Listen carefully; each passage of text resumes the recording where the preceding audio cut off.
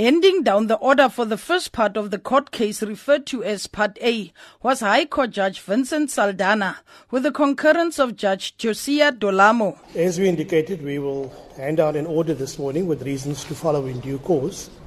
This is the order. 1. The relief sought by the applicant under Part A, save for that of cost, is dismissed. 2. The issue of cost stands over to be determined in the proceedings under Part B. If such proceedings are not pursued, the cost of Part A will be determined by this court. 3.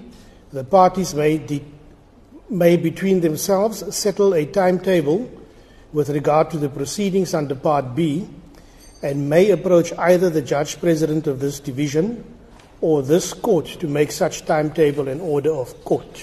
I concur. Is so ordered.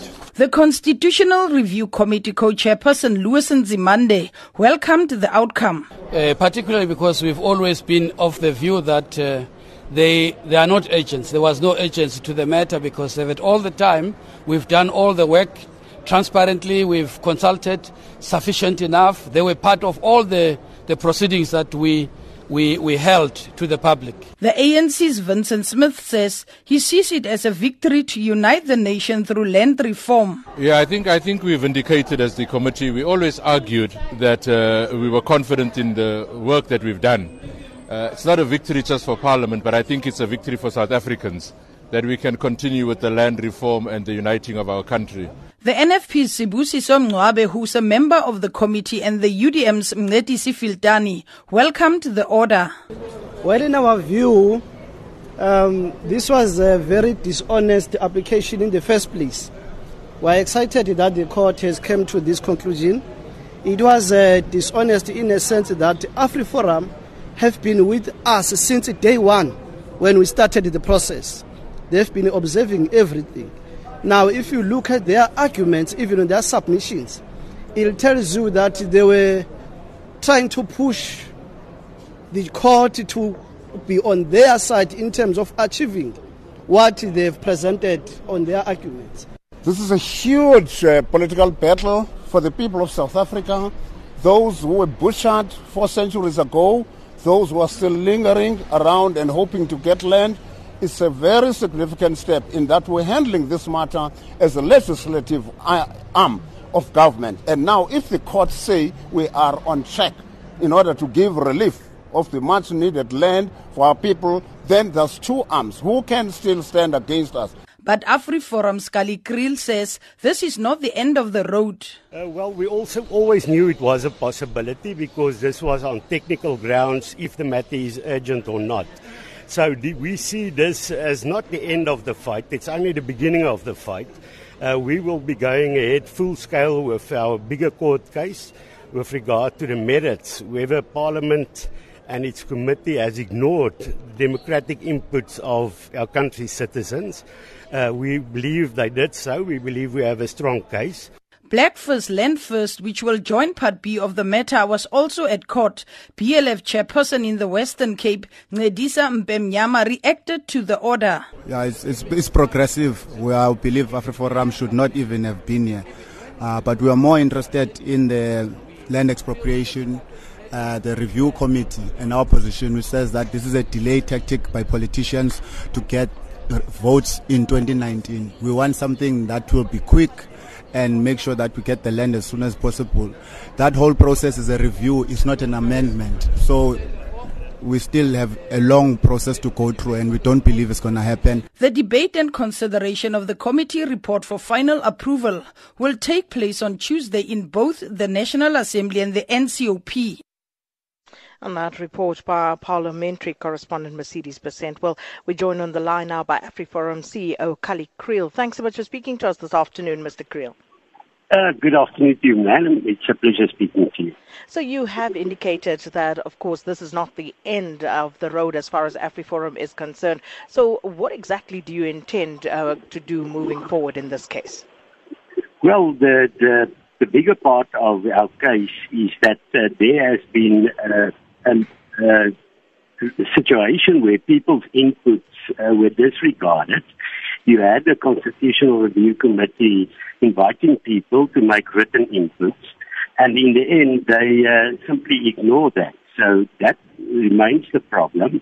And of course, the court case today did not look at those merits. The court simply had to decide, is this an urgent case to go ahead now? We would have wanted it to be urgent, but we accept the ruling that the court did it's not urgent. So that means that we are now going ahead with our main arguments.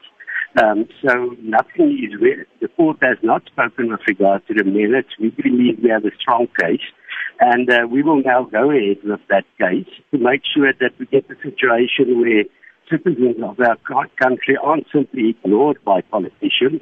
That should not be, that's in nobody's interest if people are called to make input and then those inputs are disregarded. So let's just unpack that for a moment, Mr. Creel. When you say that those submissions were ignored, what exactly do you mean by that? Just unpack for us what you feel the merits of that particular argument are. Yes, there were literally hundreds of thousands of written inputs to Parliament. The committee did not look at it itself. They outsourced it to an outside company. There were also mistakes in the appointment made to that company. And in the end, that company did not include more than 100,000 inputs that were made by our members.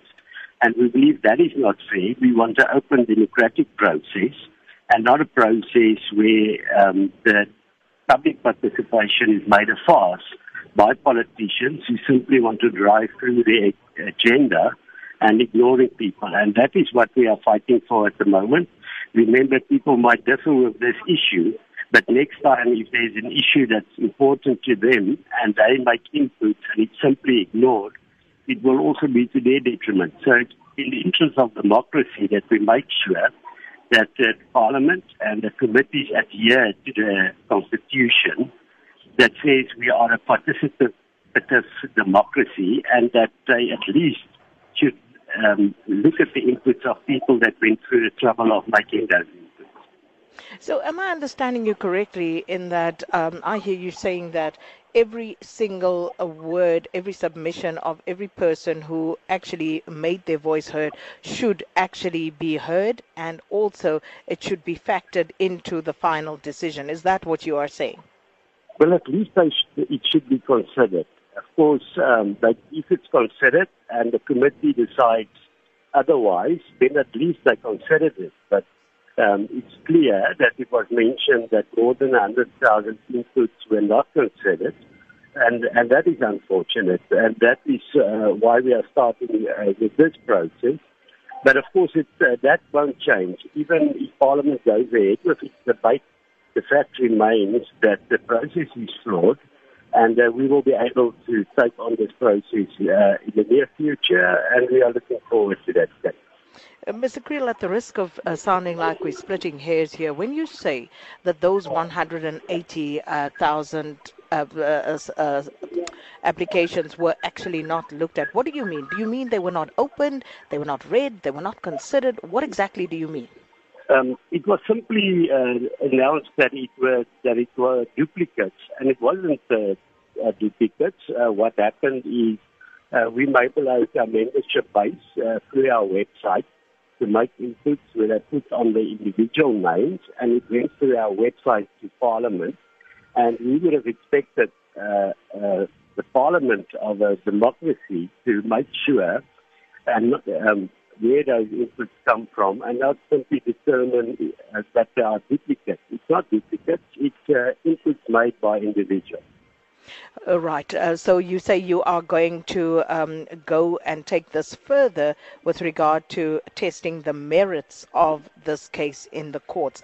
But further to that, as the question pertains to expropriation of land without compensation, is Afriforum opposed to this?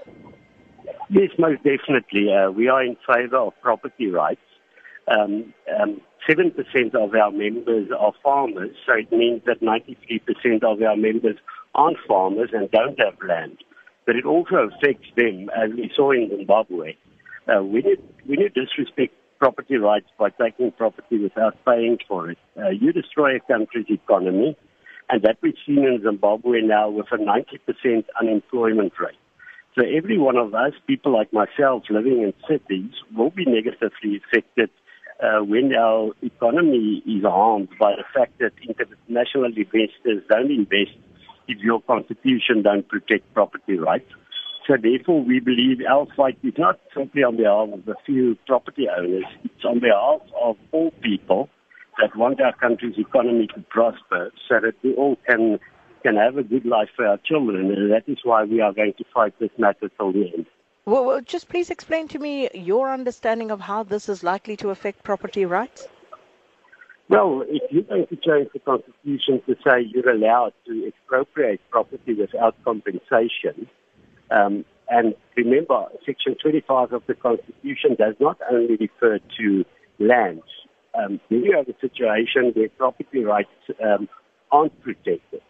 And that, of course, even if you don't go ahead by taking it, by simply sending out that message, you would have people stop investing in a country where they don't know if their property is going to be protected. But it's dangerous to conflate the two, Mr. Creel, because I think we ought to be careful and not irresponsible in sending out an alarmist message that seeks to suggest that people will have their properties taken away, as opposed to a different message that says, well, if this goes ahead, you may find yourself in a situation whereby investment will be negatively affected. So don't you think that it's important that you actually discern between those two and make sure that you are clear in your articulation so as not to be alarmist? No, we're definitely not being alarmist. I spoke to large international investors yesterday that are worried about this. We've already seen our country going into a recession, while if you look at other economic fundamentals in our country, our economy should be growing. So it already has a detrimental effect. And we cannot wait till we get to a situation where there's despair before we bring this forward. It's not alarmist. The fact is you have the parliamentary committee saying the Constitution should be changed to allow for expropriation of compensation. That is their proposal.